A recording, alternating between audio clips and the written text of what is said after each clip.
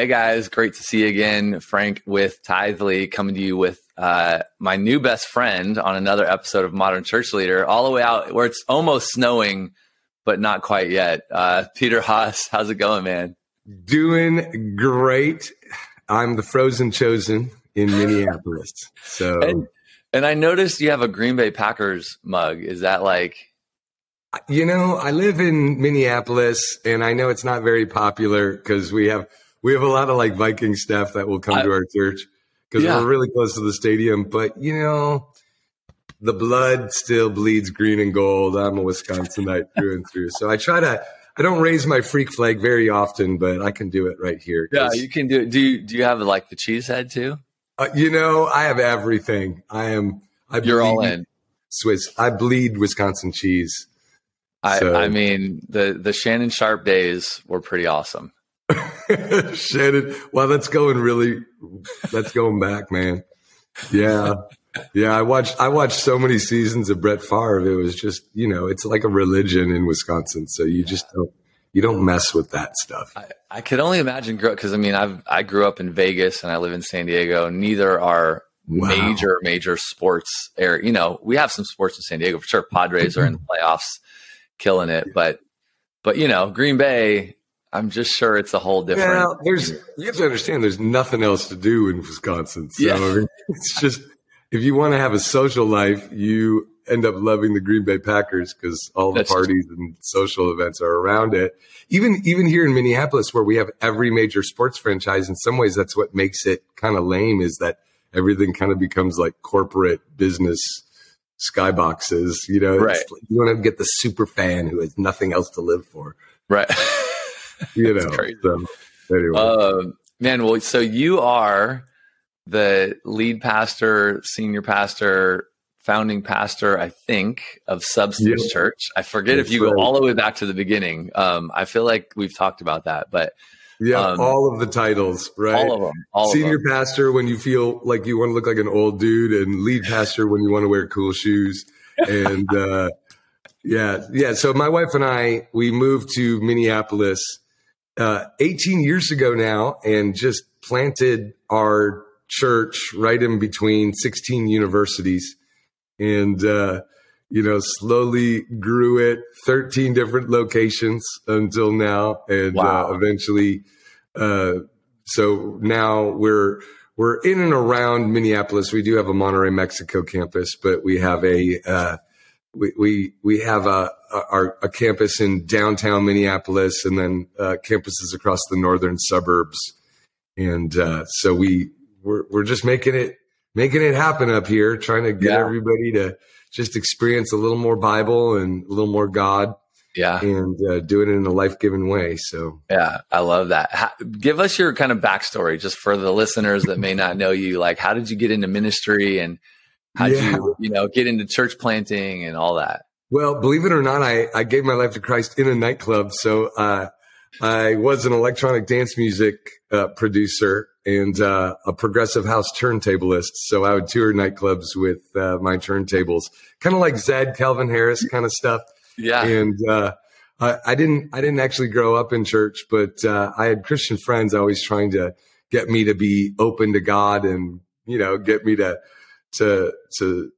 be open to Jesus, right? And I remember them asking me, just ask Jesus to reveal himself to you. And I'm like, like there's only two types of Christians, right? The weird, spooky, mean ones. And then there's the boring, I like the organ ones. And I'm like, I'm neither, right? At least, how you have your preconceived ideas and then, but life has a way of leading you to God, right? You start asking deeper questions just through pain. And I had two friends die, in tragic ways. Actually, my wife, my father-in-law, committed suicide, and, two funerals in 1 week. I started asking deeper questions. And so I was working at the nightclub one weekend, and I was just really depressed out of my mind. And, I just said, God, if you do exist, and if you did create the universe, then you should be powerful enough to show me what religion is the right religion. It was kind of a crazy prayer. And literally, I kind of snapped out of that prayer, like, what am I doing?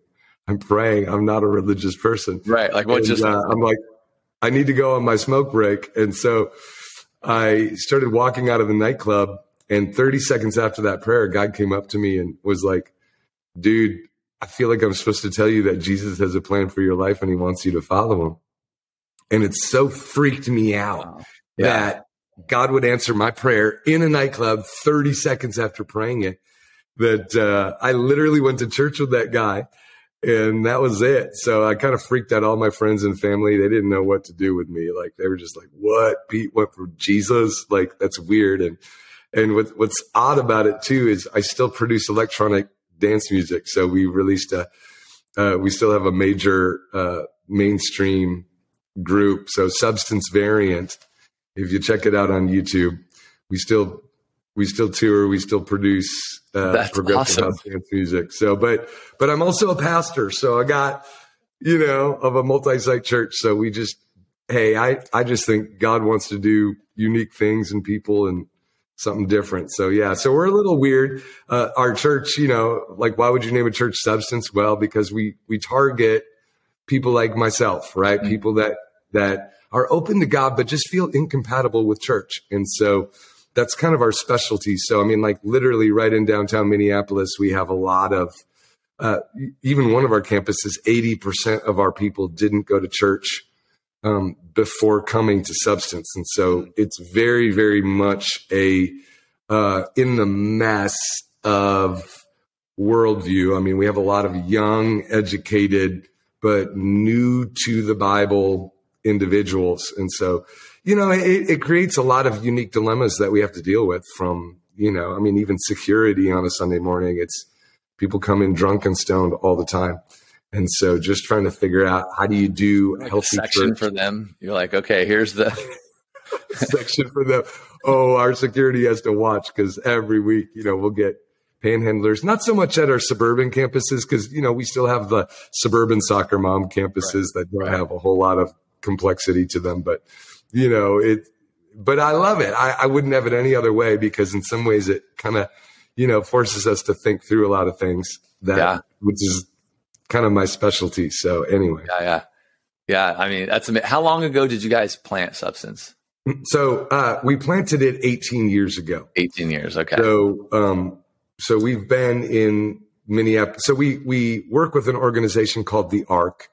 And so we were actually Ark church plant number 15. So we kind of got in early. Nice.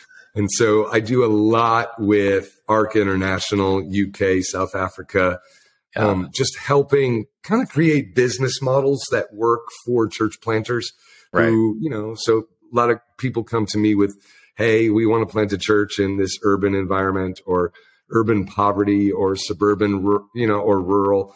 And we kind of help them figure out how to do it in a life-giving way where you'll survive 5 years later. So, I mean, Ark is killing it. I mean, I was at the conference with you a while back, and then there was a local one in San Diego recently.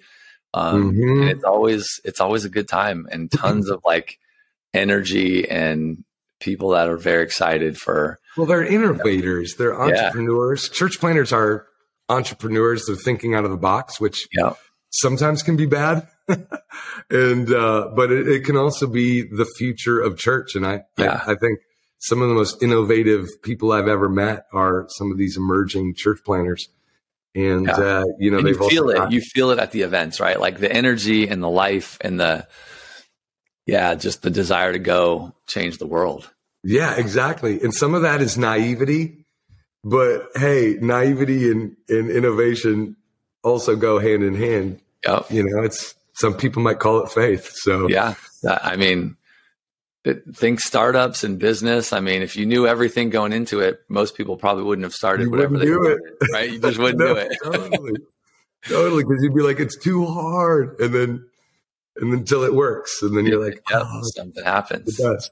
Yeah. And you get to see God work through it, because you're like, oh my, if I knew everything, I wouldn't have done it. But look how God worked along the way. And true. It's true. It's like, even I had no idea how hard it is as a church to just purchase real estate until I had to like start doing it, and how much of a learning curve, zoning commissions, city politics. And, I mean, we had $5 million in the bank and couldn't buy property in Minneapolis for 5 years because of zoning discrimination. I was trying to be too nice to all these city council people. I just didn't understand how to do it. If somebody would have told me you're going to be portable for 593 Sundays, I would have wept. And, right. You know what I mean? But then we cracked the code and boom, and then we started getting all these properties, but it took a while. And I think that's the problem of all entrepreneurialism is you don't know what you don't know, but that's actually the reason why you're going to figure it out is because you believe you might be able to do it someday. Right. Yeah, you keep at it. Well, one thing that you and I have talked a lot about that seems like you're pretty passionate about, especially in your church context, is spiritual habit formation. Mm-hmm. And I thought we could spend some time. I mean, you think about it all the time, and you've just said a few things that stuck with me around like how you think about habit formation and even your concept of like the slippery slope and how you've tried to capture data on your church to understand where people are at, just all that stuff. Like I'd love to, talk to us a little bit about why you are so passionate about like spiritual habit formation and how you think about it at Substance. Well, with the reason why I'm so passionate. So most people don't realize I pastored another church in Wisconsin before moving to Minneapolis. I took over kind of a middle-aged baby boomer church in small town Wisconsin, and it was a very different environment. Mm-hmm. And because it's not a transfer growth environment, we never got a Christian. Nobody came to our church as a believer. I mean, it was very, very rare that we would just get some random Christian family. We led everyone to Christ. And not only led them to Christ, but taught them how to play bass and drums and video editing. And so as a church planter, I also wanted to reach a highly unchurched, educated people. And so figuring out how to communicate the gospel to them, it's different. Because it's not just easy. Oh, we do a big Christian event and suck, 100 Christians out of the other local church, right? It's how do you get up into the mess of someone who has no concept of anything, tithing? Like when our church broke 2,000 members, we only had 80 givers giving anything. Wow. So like it shows how unchurched our people were. I sent out a thank you note to our top 100 leaders, and my 9-year-old daughter got a letter for being one of the top 100 givers in her church. Her 9-year-old daughter. And at first I was like, where is she getting all this money from? And then my next thought was, oh no, it's really that bad. She didn't give hardly anything and she made it into the top 100. Wow. And so, how do you... my list didn't even get to 100. It only got to 80. Yeah, exactly. Right. When you have these people that gave $5 from, last 12 months ago, that was our list, right? And so how do you systematically invite people into a lifestyle of discipleship, of cross-carrying? And I remember when I planted, I read this, it was a group Gallup study back in 2004 called Friendship, and they found these statistical correlators with church satisfaction. They found that the top 3 predictors of church satisfaction were how many friends a person had. If a person had 2 to 3 friends they had in your church, they had a 98% chance of being very satisfied. Wow. In other words, they could hate the worship, the preaching, the governance could be terrible. There could be all sorts of mediocre things in your church, but if you can get them 2 to 3 friends, they had a 98% chance of being very satisfied. Wow. And then I found another study that found the same correlation, that if you got them 4 to 7 friends, they had very, very low odds of falling away from Christ over the long term. That friendship was one of the key characteristics of not only church satisfaction, I got to write this down, longevity in Christ. And so then it reoriented me of like, hey, I'm not trying to get them to come to a church service. I'm trying to get them as many Christian friends in the shortest window possible. And so that was kind of how we built our church like that. Don't get me wrong. We like to have the awesome church services. We like to have, that type of thing. But it's not more than Christian community. It is a conduit to Christian community. Right. And same thing was true with, that same group Gallup study found the second predictor was, do they have a weekly ministry that charges them up? And then I found another study that found people that have a weekly ministry in your church rate themselves 7 times happier than people who come to your church but do not have a weekly ministry. So it's an ownership factor. In psychology, we call it the endowment effect. When people have some sort of skin in the game, financially or ownership of the ministry, they're way more likely to like you and feel so. And then the third thing is proximity to a leader who knows their name, who's inviting them to take next steps. And so just someone saying, hey, I know you've heard sermons on fasting, but are you fasting? Would you want to fast with me Monday? I know you've heard sermons on getting into the Bible, but hey, how about we start reading the book of James together this week? It's somebody who's inviting them. Most people don't take greater steps of maturity on their own. And so they have to be invited into it. And so same thing with giving. We realized, hey, even if I teach on giving, let's say I have the most compelling message on giving ever. And I give it on you do every time, right? Like look at me, Frank. Of course I do.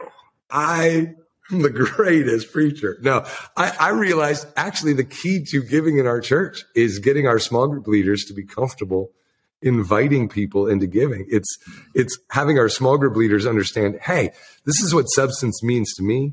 This is what substance saved my life. It's changed my marriage.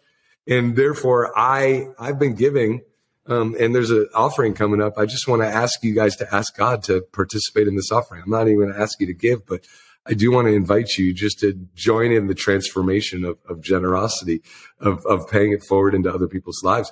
And the moment we taught our small group leaders how to do it, it was like, boom, every time we would do some sort of big offering, as like an onboarding, an on-ramp to giving, all of our churches would jump by 5-10% regular giving.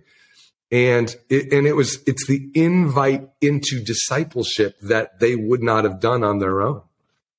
And yeah, there's people that will just, there's like 10% of the population that will jump into deeper circles of commitment on their own. But the other 90%, they're not taught into maturity. They're invited into maturity. Wow. And so a lot of our discipleship mechanisms are kind of based on these principles of getting them Christian friends in a very short window of time. Right. So of our newcomers, we can get, 100 new people in our services, but how quick are we at the Slippery Creek Bank into friendship, ownership, and getting them an invite into maturity? If we can't do those 3 things, it's like an emergency room. Somebody comes into an emergency room. Yeah, they may have broken arms and all sorts of problems going on. But first thing that the ER nurse is going to look for is, do they have a pulse? Are they breathing? Mm-hmm. Basic things. Are they bleeding out? Okay. So the way we see it at Substance is, do they have 4 to 7 friends, a ministry, and a proximity to a leader who can invite them into a next step? Right. If we haven't dealt with those 3 things, they're only going to be coming to our services for a short window of time, if more than a week. Yeah. And so, I love how you've boiled it down in a sense, right? Like you said a lot, like there's a lot to everything you just said in terms of unpacking it. But I think for the, just your everyday church leader, like simplifying it down to just these 3 things, and then thinking of ways to how do I get somebody? It doesn't even have to be new people necessarily, right? It could be somebody that maybe has been around for a little bit, but maybe they have one good friend. And so, they're tied that way, but how do I get you? So how do you do that? How do you get somebody 4 to 7 great friends? Well, first off, it caused me to rethink the way that I did church a little bit. You see, up until that point, I had pretty much devoted my life to making people cry from the pulpit, right? You just want to make them laugh, make them cry, give them Jesus in your messages, right? So I thought it was all about my message. or about the worship experience, right? I mean, we have the LED walls, we got the great production behind our services. And especially as a music producer, I'm really into that experience and the excellence of the facilities. But when I read these studies, it kind of broke my model a little bit, because I started thinking, churching them in a church service is not the same as transforming them. If I really want transformation, it's the parable of the seed and the sower. It's all about the soil content. And if you think about it, the soil that produces the fruitfulness, these studies are just kind of showing the nuances of what the healthy soil is. It's having life-giving Christian community, transformational friends. It's, the ownership. These things are really just a slippery creek bank, if you will. And so one of the things that we do is we've always been a very small group driven church. Mm-hmm. We started emphasizing small groups and for years, like studies like natural church development have always shown that the top predictors of church health and church growth have always been small groups. And you can do a lot of transfer growth if you live in a city where there's a lot of transfer growth to get. Right. But those of us outside of those types of regions, we've known forever that if you don't have robust small group systems with small group leaders who know how to invite people and church people, you can be an unchurched Christian attending a service. And so how do we church them? Well, we get them into an environment where they can confess their sin, James 5:16. Confess your sins so that you may be healed. I wonder how many people have never experienced true biblical healing because they've never confessed their sin. They're a spectator in an anonymous church service, but they're not really saying, hey, I need help losing weight. I need help getting over an addiction to porn. I need help. But I've never been able to share it with anyone because I don't have any intimacy to lead to that. And so what we do is all of our small group leaders, they come and they work the foyer every weekend. Okay. So we can have hundreds of small groups, but those small group leaders know, I got to go and be friendly. And so they're always roving around our services, looking for people that are kind of standing alone, looking at their phone in the foyer, waiting for the service to start. Right. Yeah. A lot of the new people, they go right into the auditorium and they just sit down and they watch our little video rolls before pre-service. And so, just, hey, go up, introduce yourself. Hey, I'm Peter. Or, the people that are kind of standing alone in the foyer. It's very, very difficult to attend our service without getting invited into some small group, invited into Growth Track. Like, oh, you're new. Oh, I'll go to Growth Track with you, making our Growth Track super, super simple, offering it at every service. And so we have kind of a digital Growth Track that is, instead of doing, like the old school membership classes where people have to come to 8 weeks in a row, which of course nobody goes 8 weeks in a row to anything anymore. And so, simplifying your onboarding processes is something that we always try to teach pastors to do. So like we have kind of a digital Growth Track where you show up, you get hooked up to our digital Growth Track. You can kind of Netflix it, binge it at home, the 8 episodes that we've got. And then you show up and hang out with a guidance counselor who will sit down with you and say, okay, of these hundreds of groups, I would recommend these top 3 as your starter. And then here's your starter ministry. You may not love this ministry long-term, but you're going to meet so many cool friends that you'll find your long-term ministry here through this. So a guidance counselor will sit you down and kind of simplify the experience, right? It's just like you would at an academic institution. Here's how you get out of here in 4 years. Right. Here's how you get the most out of our discipleship systems. And so, just making the Slippery Creek Bank slippery, right? My grandma would say, if you hang out on a Slippery Creek Bank long enough, you're bound to fall in. Well, if discipleship and Christian worldview is the creek, how do we get it so that the Slippery Creek Bank is almost impossible to stand on without, and then you're in the stream. Right. And next thing you know, I'm confessing my sins, being discipled, being invited into giving, being invited into holy sexuality, being invited into all these things that you never thought you would be jumping into. right? Because somebody got you these predictors of spiritual growth. Yeah. I mean, it sounds like you've done a lot of work on like small group leader training and coaching, and like pouring into them, like really equipping them to, like, they're pushing people into the slope kind of thing, or they're pulling people, or I don't know how you think about it, but they're the ones that are, they're hanging around, in the lobby, or they're looking for the people sitting in the seats, like those kind of things, so that they can do the invite. They can sort of invite them to their small group, or invite them to the Next Steps classes, or give them the content. Yeah, exactly. Well, we started actually, we even started categorizing our people into 6 different levels we started creating objective, habit-based discipleship metrics. Yeah. That we could measure in our people, like level 0, 1, 2, 3, 4, 5, and then finding these objective metrics, surveying our people until we could get a really clear idea at this campus. Where are people at? What are we doing to move 1s into 2s, 2s into 3s, 3s into 4s, 4s into 5s? And so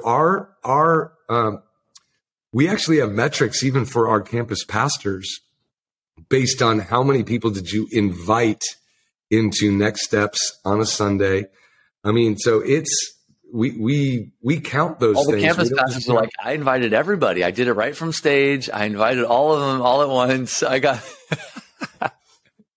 Yeah, so we don't count anything like that. Nothing from the platform, Matt, counts, okay? Yeah. People get information all the time, and we're trained to ignore information. Yeah. What you can't ignore is the person looking you in the eyes and saying, bro, are you doing okay? I mean, you can lie to them, but only so many times, right? Or, hey, have you gone to our growth track? Like when you have so many people asking you that, or dude, you got to come to my Connect group this Tuesday. It's only every other week. There's like 40 couples coming. You'll love it. You can only resist those invites for so long before you fall down the slippery creek bank. Right. And so we even survey, we even found out how long does it take, how anonymous can a person stay in our church? It's very difficult for a person to remain anonymous over 3 months.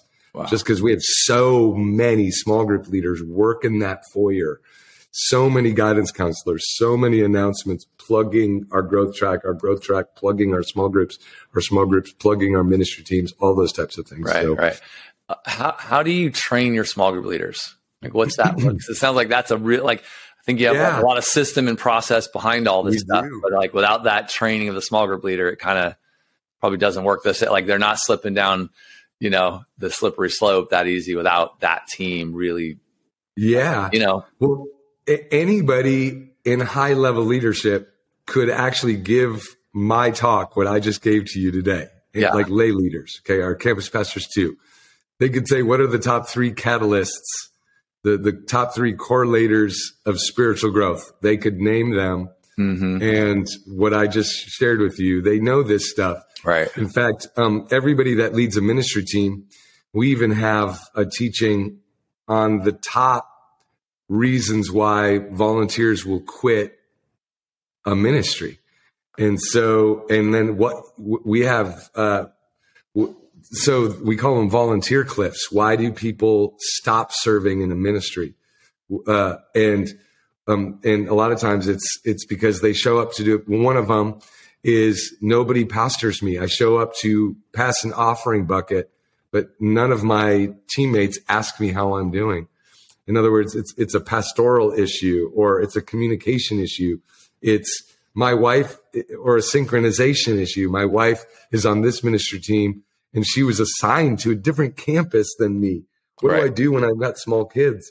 Right. And so, you quit the ministry team just because of convenience, or those types of things. And so we train our leaders on these things. We have an entire leadership pipeline where our small group leaders can be trained, at least 12 to 15 events a year where they're evaluating their small groups on how good are you multiplying them? How good are you at volunteer recruiting?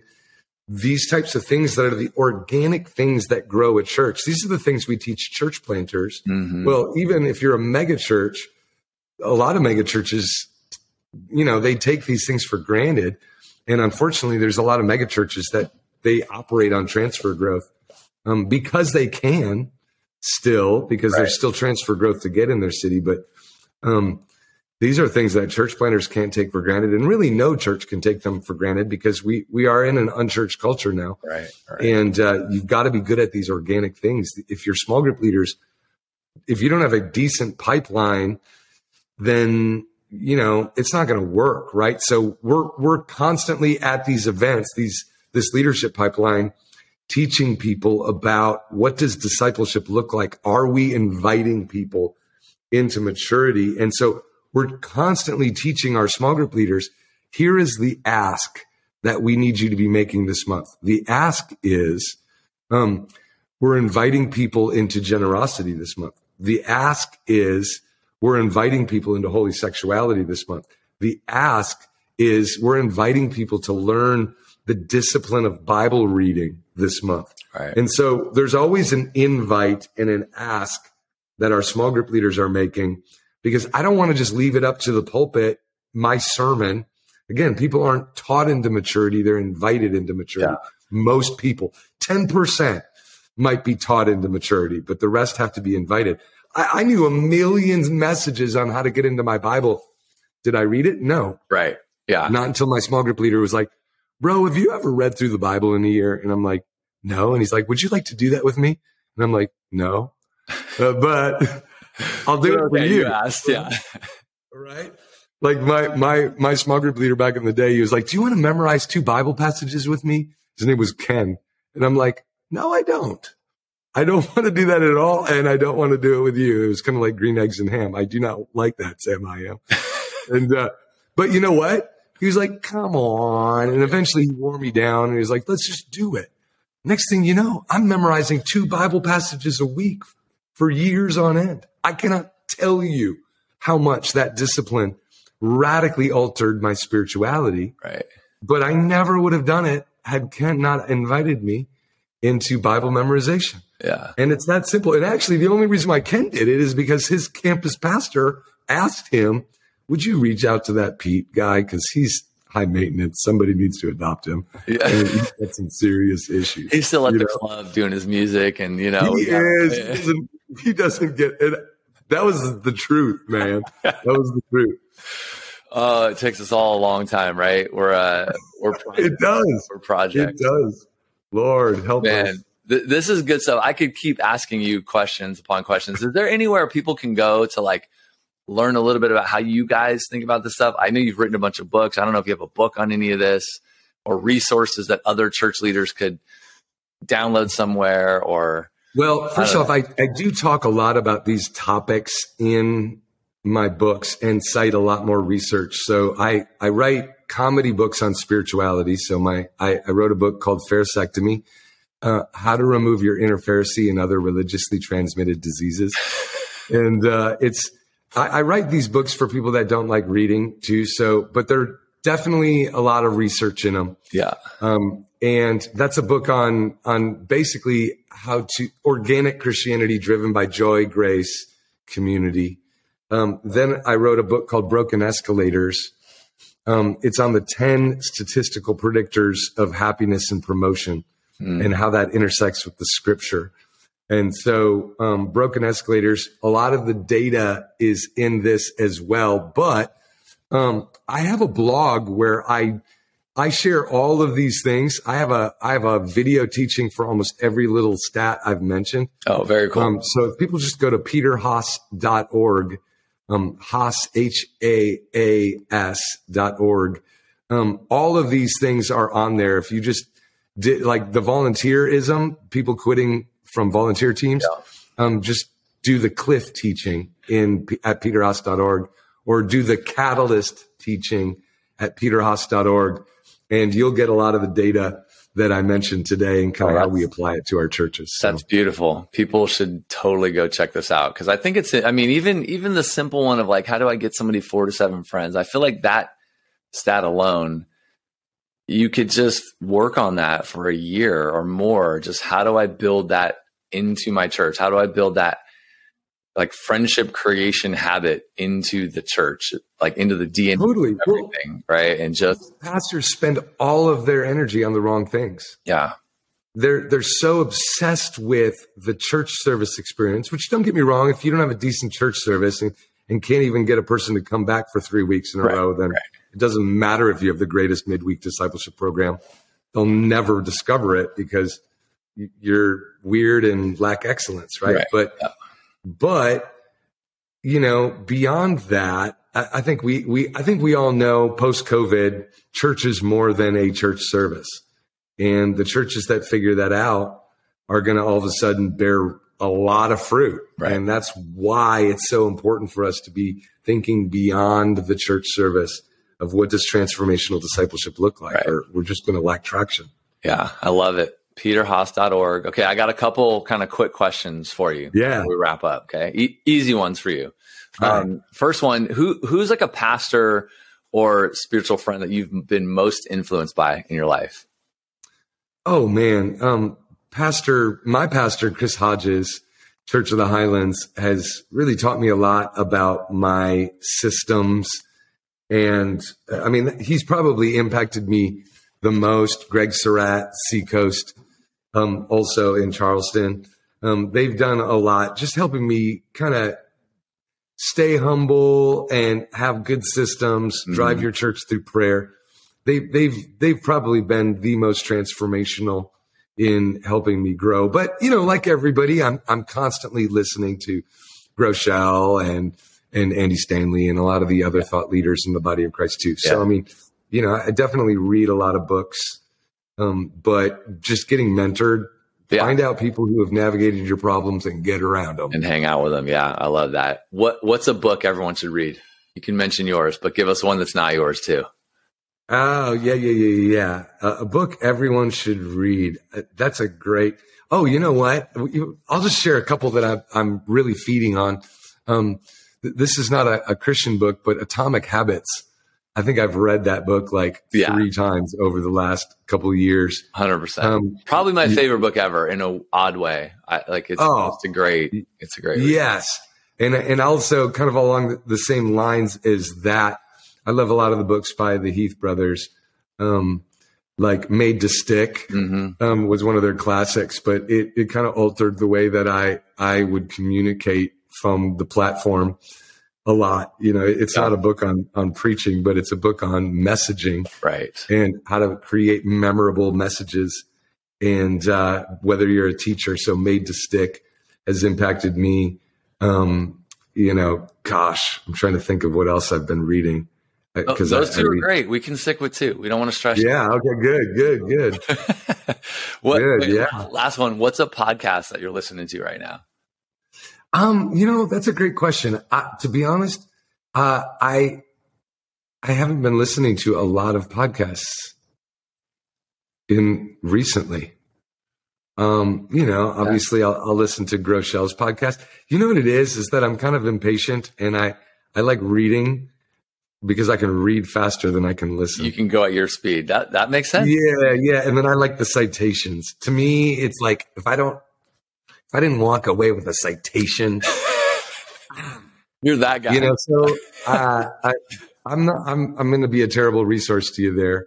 That's fine. Do you have one that you have listened to in the past that you were like, oh man, this was 10 years ago, but it's great? To be honest, it's always tended to be Groeschel. Yeah, his leadership podcast. Has been the one. Otherwise, it's a good one. I hate to tell you, it's going to be true crime podcasts. That's fine. It's not going to be. I'm going to learn about how to murder people. You know, I can teach you about that. I got that one down. Oh man, not so helpful for pastors though. It's all good. It's all good. Well, everybody needs to go to PeterHaas.org. Right. To get some more of the teaching, listen to the videos, check out your blog. What about the church? Where can folks go to check out Substance? Yep. Substancechurch.com is our website. And of course, we're also, you know, we're on YouTube. Yeah. If you want some great electronic dance music, Substance Variant your workout music. You don't even have to like, EDM. Yeah. But we do a lot of worship stuff at Substance Input Output as well. So we're not just doing mainstream music. You're all over the place, man. We are. Well, Senior Pastor Peter Haas, this has been great. Thank you, Frank. I love you, man. Title. That's the old guy title right now. I know, Senior Pastor. I'll take off my hipster shoes. Yeah. But this is great, man. Thank you for spending some time with us today. All right. Hey, I love you, man. Yeah, appreciate you. And guys, thanks for tuning in. We'll catch you next week on another episode of Modern Church Leader. See ya.